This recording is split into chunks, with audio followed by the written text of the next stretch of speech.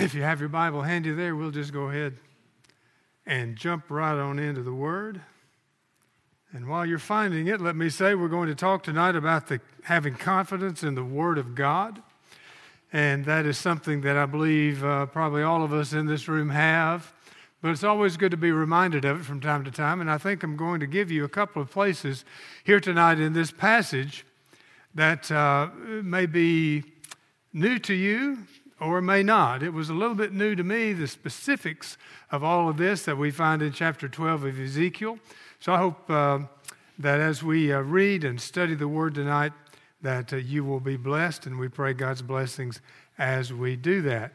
Confidence in the Word of God. We're going to begin at verse 25 of Exodus, and we're going to read just that one verse to start off with, and then we'll get on into the rest of the text.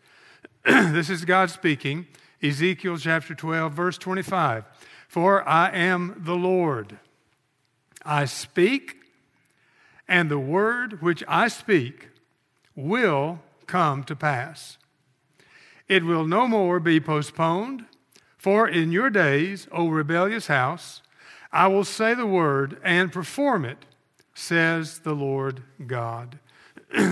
Lord, thank you for today. It's been a good day, and we're grateful to be able to be here this evening to spend this time together in your word.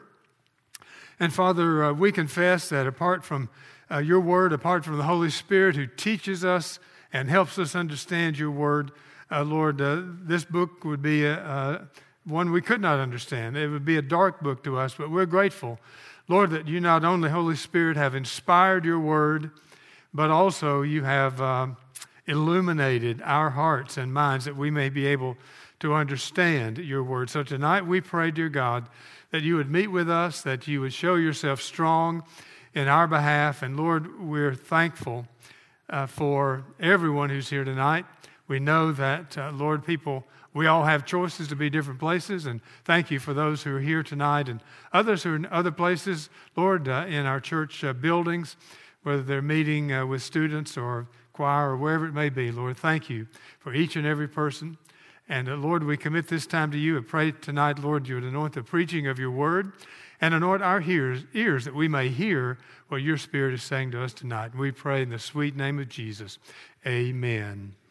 Amen. We want to have confidence in the Word of God. Why should we have confidence in the Word of God? First of all, these are not in your notes, but anyway, first of all, we ought to have confidence in the Word of God because of what the Bible says about itself. 2 Timothy chapter 3, verse 16 says, all Scripture is inspired by God and is profitable for reproof and correction, that the man of God may be thoroughly equipped for all good purpose. Hebrews chapter 4 and verse 12 says, the Word of God is alive and powerful and sharper than any two-edged sword, able to discern the difference between soul and spirit, bone and marrow. In Isaiah chapter 40, verse 8, the Bible says, the grass withers and the flower fades, but the word of our God shall stand forever. In Isaiah 55 and verse 11, God said, so shall my word be. It shall not return to me void. It shall accomplish that which I want it to accomplish. Jesus said in Matthew chapter 25 and 24 and verse 35, heaven and earth will pass away, but my word will never pass away. We ought to love the Word of God and have confidence in the Word of God because what the Bible says about itself. But secondly, because of what men have done to preserve it. The name William Tyndale may be a name familiar to you. He lived back in the 1500s. He took it upon himself to interpret or translate the New Testament into standard English. At that time, though he lived in England, it was against the law for anyone to have a copy of the Word of God. The only people who could have it were clergy members, people of the cloth, as they said to themselves and about themselves. But William Tyndale believed that everybody ought to have access to the Word of God. And so he began to translate the Bible from Greek and Hebrew, the original languages, into common English. And do you know what happened to him because of that? He was burned at the stake. He believed it was so important for everyone to have a copy of the Word of God himself. He was willing to die for that cause. And so we ought to have confidence in the Word of God because of what men have done to preserve it. Also, we ought to have confidence in the Word of God because of how lives have been changed. Has your life been changed by the Word of God? Mine has, and I trust yours has as well. Paul wrote in Romans 1, verse 16, "For I'm not ashamed of the gospel, for it," that is the gospel, "it is the power of God unto salvation, to the Jew first, and also to the Greek." And then also, we ought to have confidence in the Word of God because of not only how God changes our lives, but what we have to look forward to in the future because of the truth of the Word of God. I love a quote that I found today by a man named N.T. Wright. The only thing I don't like about it is I wish I'd said it first. He said, "The Bible is the book of my life. It's the book I live with, the book I live by, the book I want to die by." Now, isn't that a great quote? The Word of God is something that we ought to have great confidence in. And I'm going to show you one more reason tonight as we look here in Ezekiel chapter 25 on having confidence in the Word of God. And if you have your outline handy, we're going to begin at point number 1, and let me give you the verse, the fill-in-the-blank word here, and then we'll read the passage. Point number 1, God's word was fulfilled in the life of a prince in Israel. Now, that prince's name was Zedekiah. We're going to be talking tonight principally about two men, one named Zedekiah and another one named Jeconiah, and we'll get to Jeconiah in point number 3. But let's look first of all about what happened to this man whose name is Jeconiah. We'll get to him in just a moment. Let me read verses 1 and 2 to start off with. "Now the word of the Lord came to me saying, Son of man," he's addressing Ezekiel there, "you dwell in the midst of a rebellious house, which has eyes to see but does not see, and ears to hear but does not hear, for they are a rebellious house." Now, God spoke that to Ezekiel. He had also spoken it to other prophets, to Jeremiah and to Isaiah, and even Jesus spoke these same words hundreds of years later to those who are alive in his day. He said, you have ears to hear, but you don't hear. You have eyes to see, but you don't see. That is because you are a rebellious people. God, deliver us from being rebellious. God, please give us eyes to see and ears to hear, that we may see and that we may hear what you are saying, what you are doing in the church and in our own lives. Verse 3, "Therefore, Son of man, prepare your belongings for captivity, and go into captivity by day in their sight. You shall go from your place into captivity to another place in their sight. It may be that they will consider, though they are a rebellious house. By day you shall bring out your belongings in their sight, as though going into captivity. And at evening you shall go in their sight, like those who go into captivity. Dig through the wall in their sight, and carry your belongings out through it. In their sight you shall bear them on your shoulders, and carry them out at twilight. You shall cover your face, so that you cannot see the ground, for I have made you a sign to the house of Israel. So I did as I was commanded. I brought out my belongings by day, as though going into captivity, and at evening I dug through the wall with my hand. I brought them out at twilight, and I bore them on my shoulder in their sight." First of all, here we have the drama. As you may recall in previous lessons and messages that we've had through Ezekiel, that God used Ezekiel in some unusual ways. He led him to act out the message that God wanted to give to his people. Now remember that Ezekiel is in Babylon.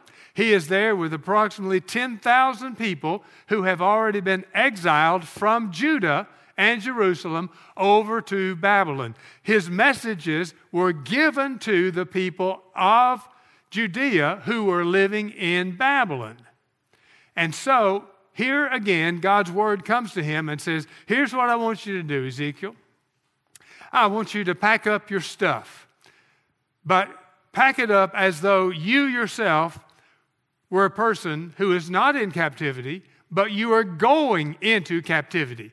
So in a case like that, a person would carry just a very minimal amount of items that they could carry because they're in a hurry, and also because their captors wouldn't let them take a whole bunch of stuff. So typically they would take a little bottle of water, and they would take something to sleep on, and maybe take some kind of cloth or something just to keep themselves clean if they could. Just the very minimal kind of stuff a person would carry in their pack on their back. And so he says, Ezekiel, here's what I want you to do. I want you to pack up that stuff. I want you to put it over your shoulder, and I want you to leave out of your house and to walk around so the people can see you. And then later in the day, at twilight, here's what I want you to do. I want you to dig a hole through the wall in your house, crawl out that hole, and come out the other side so that you are then outside of your house. And God said, maybe the people will think about that. Now, let me ask you this question. If you saw a dude doing that, would you think about it? Yeah, you probably would, wouldn't you? You'd think, what in the world is that guy doing? Got his backpack on. He's crawling out through a hole that he has dug in the wall of his own house. Well, let's see what happened, actually. Let's look now at verse 8. After he said, I did that. And then at verse 8, in the morning, the word of the Lord came to me, saying, Son of man, has not the house of Israel, the rebellious house, said to you, what are you doing? And that's what they had said. God says here that's what they asked him. And say to them, thus says the Lord God, this burden, and that word burden there means prophecy or sermon or oracle. This burden concerns the prince in Jerusalem and all the house of Israel who are among them. Say, I am a sign to you. As I have done, so shall it be done to them. They shall be carried away into captivity. And the prince who is among them shall bear his belongings on his shoulder at twilight and go out. They shall dig through the wall to carry them out through it. He shall cover his face so that he cannot see the ground with his eyes. I will also spread my net over him, and he shall be caught in my snare. I will bring him to Babylon, to the land of the Chaldeans, yet he shall not see it, though he shall die there. I will scatter to every wind, all who are around him to help him and all his troops, and I will draw out the sword after them. Then they shall know that I am the Lord when I scatter them among the nations and disperse them throughout the countries. But when I spare a few of their men from the sword, from famine and from pestilence, that they may declare all of the abominations among the Gentiles, wherever they may go, then they shall know that I am the Lord. So here's what God says to Ezekiel the second time. First time he said, okay, here's what I want you to do. Do this. He did it. And the people are saying, well, Ezekiel, what's going on here? I don't get it. So here's what I want you to say to them. I am a sign to you. What you saw me do is going to happen to the people who are still living in Jerusalem. Here's what's going to happen. And it's specifically about the man who is the prince in Jerusalem right now. That prince's name is Zedekiah. Now, in other places in the Old Testament, Zedekiah is referred to as King Zedekiah. But Ezekiel never refers to him as king. In fact, he never calls his name. But he calls him the prince because technically he was never a king in the eyes of many, especially Ezekiel, in Israel. But here's what's going to happen to him. Just as I told you to get your backpack on and dig out of your house and put something over your face so that you won't see the ground kind of blindfold yourself and let them ask you then what's going on. Here's what's going to happen to Zedekiah, the prince in Jerusalem. Notice here what he says is going to happen. Verse 12, the prince who's in Jerusalem among them shall bear his belongings on his shoulder at twilight and go out. So he says, Zedekiah, he is going into captivity, but before he goes into captivity, he's going to go out through a wall with his backpack on his back. Now remember, he's a prince or he was a king, so a king typically would have all kinds of good stuff that he could carry along with him. He's not going to take any of that stuff. He's going to take only what he can carry in his backpack. And then they shall dig through the wall to carry them out through it. He shall cover his face so that he cannot see the ground with his eyes, just like Ezekiel did, so is Zedekiah going to do. He also said, verse 13, I will also spread my net over him, and he shall be caught in my snare. I will bring him to Babylon, to the land of the Chaldeans, yet he shall not see it, though he shall die there. Now that's strange, isn't it? God says, I'm going to take him out of Jerusalem. I'm going to take him to Chaldea or Babylon. But even though I'm going to take him there, he is not going to see it. Now, what in the world does that mean? Well, I'll show you what it means. Turn now to the fulfillment of this prophecy in 2 Kings chapter 25 and verses 4 through 7. 2 Kings chapter 25 and verses 4 through 7. You're going to see that every specific prophecy that Ezekiel spoke about this episode came to pass. Look with me now at 2 Kings chapter 25 and verse 4. Then the city wall was broken through, and all the men of war fled at night by way of the gate between two walls, which was by the king's garden, even though the Chaldeans, that's the Babylonians, were still encamped all around against the city. And the king, or the prince, went by way of the plain. Now, Nebuchadnezzar's armies are encamped around Jerusalem. And so Zedekiah and some of his men of war, some of his warriors, are trying to escape. And so at night, at twilight, just like Ezekiel said, they are digging a hole in the wall of the city of Jerusalem, and they are going out of the city. Now look at verse 5. But the army of the Chaldeans pursued the king, and they overtook him in the plains of Jericho. All his army was scattered from him, exactly like Ezekiel had prophesied. So they took the king and brought him up to the king of Babylon at Riblah, and they pronounced judgment on him. Then, and notice this is horrible, but this is what happened. Then they killed the sons of Zedekiah before his eyes. Then they put out the eyes of Zedekiah, bound him with bronze fetters, and took him to Babylon. The last sight that Zedekiah had, the last image on his mind, was that the Babylonians had put his two sons to death.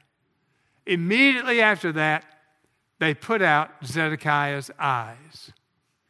And then they took him captive all the way then to Babylon.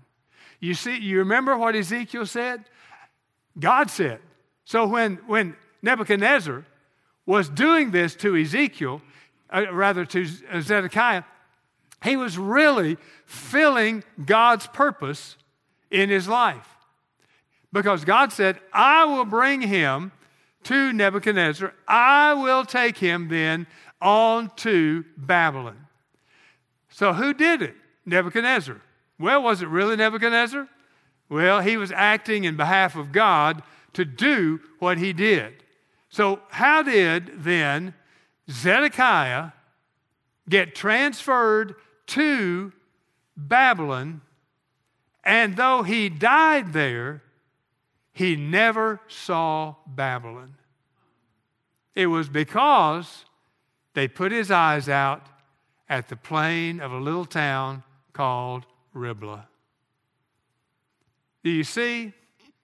The Word of God, prophesied by the true prophet of God, came to pass exactly as God said it would. So, we have here, first of all, God's Word being fulfilled in the life of a prince whose name is Zedekiah. Let's go back now to our passage in Ezekiel, and we're going to see point number 2. In your outline, it says God's word was fulfilled in the timing of Jerusalem's destruction. God's word was fulfilled in the timing of Jerusalem's destruction. Let's pick up the reading now back in chapter 12 of Ezekiel and start to read at verse 17. Moreover, the word of the Lord came to me, saying, Son of man, eat your bread with quaking or shivering, and drink your water with trembling and anxiety. Well, that's something strange sounding to us, doesn't it? Why would God tell the prophet, eat your bread and drink your water while you're quaking in your boots or your sandals, and while you are nervous with anxiety? God explains it in verse 19. Say to the people of the land, thus says the Lord God to the inhabitants of Jerusalem and to the land of Israel, they shall eat their bread with anxiety and drink their water with dread, so that her land may be emptied of all who are in it because of the violence of all those who dwell in it.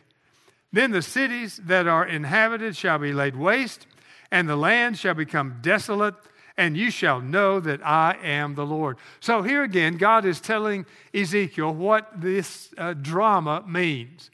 It means that the people who are still in Jerusalem are going to be so nervous and worried. They'll be running out of food and water. They're going to be drinking their water while they're quaking, while they're nervous. They're going to be eating what little bread they have left in the same manner, because they know that it's just a matter of time before the armies of the Babylonians are going to close them in, and they're either going to be taken off into captivity or they're going to be put to death. Here again is a prophecy that was fulfilled exactly the way Ezekiel said it would be. But continue reading now with me at verse 21. And the word of the Lord came to me, saying, Son of man, what is this proverb that you people have about the land of Israel, which says, the days are prolonged and every vision fails? This was a common proverb that the people in that day would say. They would say, well, we've heard other prophets say stuff, and it hadn't come to pass. So why should we believe Ezekiel? Why should we believe this prophet? After all, look at all the weird stuff this guy does. Why should we believe what he says? We've had other prophets to tell us stuff just the opposite of that. And we've had other prophets say this and that to us, and none of it has happened. So why is anybody getting upset about what Ezekiel says? Then look at verse 23. Tell them, therefore, thus says the Lord God, I will lay this proverb to rest, and they shall no more use it as a proverb in Israel, but say to them, the days are at hand, and the fulfillment of every vision.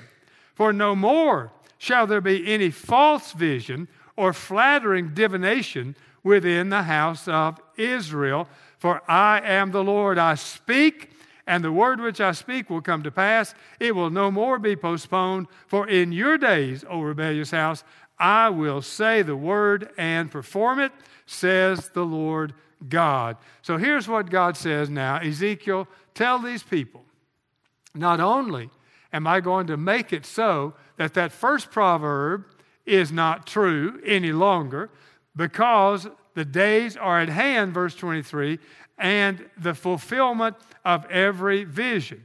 So no more shall there be any false vision.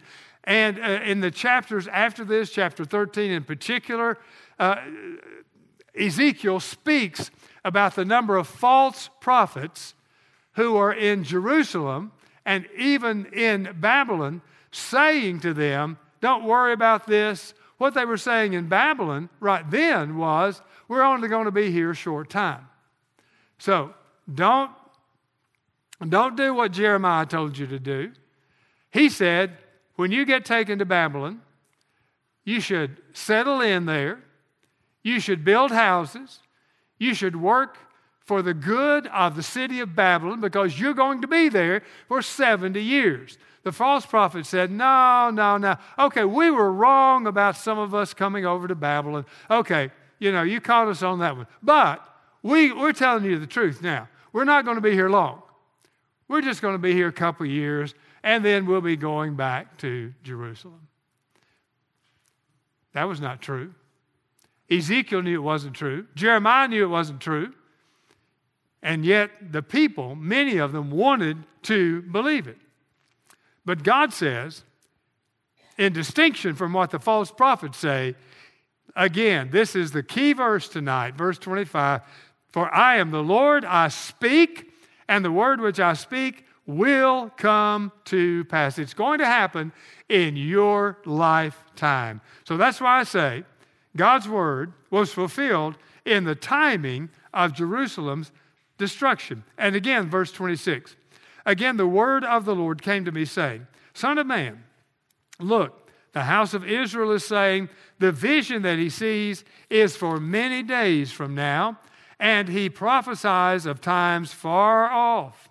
Therefore say to them, Thus says the Lord God, none of my words will be postponed anymore, but the word which I speak will be done, says the Lord God. People in that day were saying, okay, maybe it will happen, but it's going to be so far out in the future, it won't affect any of us. Where is all this promise that Ezekiel is making? It doesn't matter, because some of us probably be dead and gone. It won't matter to us anyway.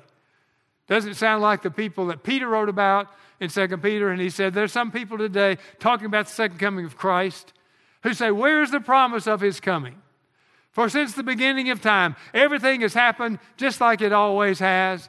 One day comes, the next day comes, and so on. Where is the promise of his coming? People are still saying that in our day, aren't they? Where is the promise of Jesus coming? It's been 2,000 years since Jesus was here on the earth, since he died and rose again. You Christians are saying all that he's coming again. Where's the evidence of that? What do you have to show for it? Well, what we have to show for it is the Word of God. The Word of God can be depended upon. The Word of God, we can be confident in the Word, because the prophecies of the Old Testament and many in the New Testament also have already come to pass. And so because God's Word is trustworthy, because God's Word is true, because he has fulfilled it, every jot and tittle, Jesus said none of it will pass away until it's all fulfilled. Then we can have confidence knowing that though Jesus, from our standpoint, is delaying his coming, he will come. Would it be all right if he came tonight? All right. Well, if he did, you ready to go up through the ceiling? Yeah, that'd be all right, wouldn't it? Here we go. But here's what Ezekiel was saying. It may seem like a long time to you, but it's not going to be. It's going to be soon. Well, how soon was it? Let's go back to 2 Kings chapter 25, and we're going to find out. Right after the Bible tells us what happened to Zedekiah, the king or the prince, in the verses we read a moment ago, we read these words, starting at verse 8 of 2 Kings chapter 25. This is right after Zedekiah tried to escape but was taken to Babylon, having been blinded by King Nebuchadnezzar. And in the 5th month, on the 7th day of the month, which was the 19th year of King Nebuchadnezzar, king of Babylon, Nebuzaradan, the captain of the guard, a servant of the king of Babylon, came to Jerusalem. He burned the house of the Lord and the king's house, all the houses of Jerusalem, that is, all the houses of the great people, he burned with fire, and all the army of the Chaldeans who were with the captain of the guard broke down the walls of Jerusalem all around. And there's more to it, but I'll stop the reading right there. Here's what's happening. Shortly after, Zedekiah was taken to Babylon. The armies of Nebuchadnezzar are still around the city of Jerusalem, and they begin in earnest to attack the city of Jerusalem, come in through the gates of the city, burn the city, burn the gates, burn the temple, and they do that shortly after what we saw in the early verses. Now, it's kind of like, here's what God is saying. Listen to me, you people. It may seem like a long time to you, but once it gets started, it's going to happen quickly. Once there comes a tipping point, you're going to be amazed and shocked and surprised at how quickly it does happen. That's the way it is, by the way, in the book of Revelation, when Jesus said twice in chapter 22, "Behold, I am coming soon. Behold, I am coming quickly." People say, "What do you mean he's coming soon? It's been 2,000 years. He isn't here yet. He's not coming soon." Well, what the verse means is, what he meant when he said, "I'm coming soon and I'm coming quickly," is that once I do come, once the tipping point is reached, it's going to happen quickly. And we see that every time God fulfills his promise. There are many, many promises that are fulfilled around one particular season in God's economy of time. You just look at the birth of Jesus. There were over 300 prophecies in the Old Testament concerning the birth of Jesus. And they were fulfilled in this short period of time, from the time that Gabriel made the announcement to Mary that she was going to become the mother of the Messiah, until the actual birth of Jesus, which happened about 9-10 months after that. So it took a long time for it to get there, but once it got there, these things happened quickly. And that's what Jesus means when he said, "Behold, I am coming quickly. Behold, I am coming soon." Peter said, by the way, that 1,000 days, one day is like 1,000 years in the sight of God. And 1,000 years is as one day. Now, how many years has it been since Jesus ascended back to the Father? Approximately 2,000 years. So if 1,000 years is like one day, then it's really just been 2 days, hasn't it? Since Jesus went back to glory. And that's not very long. 2 days ago was Monday. 2 days from now is going to be Friday. That doesn't seem like a very long time. So it may seem like a long time to us. But in God's prophecy, in God's timetable, this is the way he chooses to reveal his word to us. So we can have confidence in the word of God because God's word is fulfilled in the life of that prince, that king named Zedekiah, because God's word is fulfilled in the timing. God said, I'm going to show you when it's going to happen. When you see Zedekiah, when you see these things happen to Zedekiah, know that Jerusalem's destruction is coming soon. And then there's one more person here and one more point I want to make tonight. And it is actually, I'll give you the point. I may come back to this because there's so much more in this particular aspect of it than I realized when I began to put this message together, and it may be worth a message next week. We'll see. Point number 3, God's word was fulfilled in the life of a king whose name is Jehoiachin or Jeconiah. He was known by either name. Actually, he had a third name as well, just Coniah, but he who disobeyed God's word. He disobeyed God's word. I'll give you 2 verses here to start off with, and then we'll just bring it to a conclusion. If you'll look at 2 Kings chapter 24 and verse 8, the Bible says, Jehoiachin was 18 years old when he became king, and he reigned in Jerusalem 3 months. His mother's name was Nehushta, the daughter of Elnathan of Jerusalem. And he did evil in the sight of the Lord. Here's a guy who was 18 years old when he became king. He did evil in the sight of the Lord, and he only reigned for 3 months. There's got to be more to the story. And Lord willing, we'll get into it next week. But what I want you to think with me about is this. That Bible that you hold in your hand or is on your lap is the precious Word of God. We ought to read it, study it, meditate on it,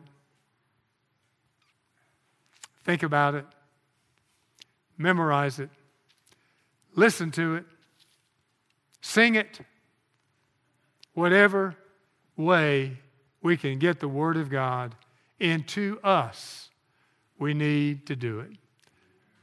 Listen to what John Wesley said. John Wesley, the founder of the Methodist Church. He said this, I want to know one thing, the way to heaven, how to land safely on that happy shore. God Himself has condescended to teach the way. For this very end He came from heaven. He has written it down in a book. Oh, give me that book at any price. Give me the book of God. I have it. Here is knowledge enough for me. Let me be a man of one book. May God grant that each one of us may be a man or woman of one book. The book of the ages, the book of God, the book of salvation, the book that reveals the truth about who God is, how we can know Him, how we can love Him, and how we can serve Him and others for His glory.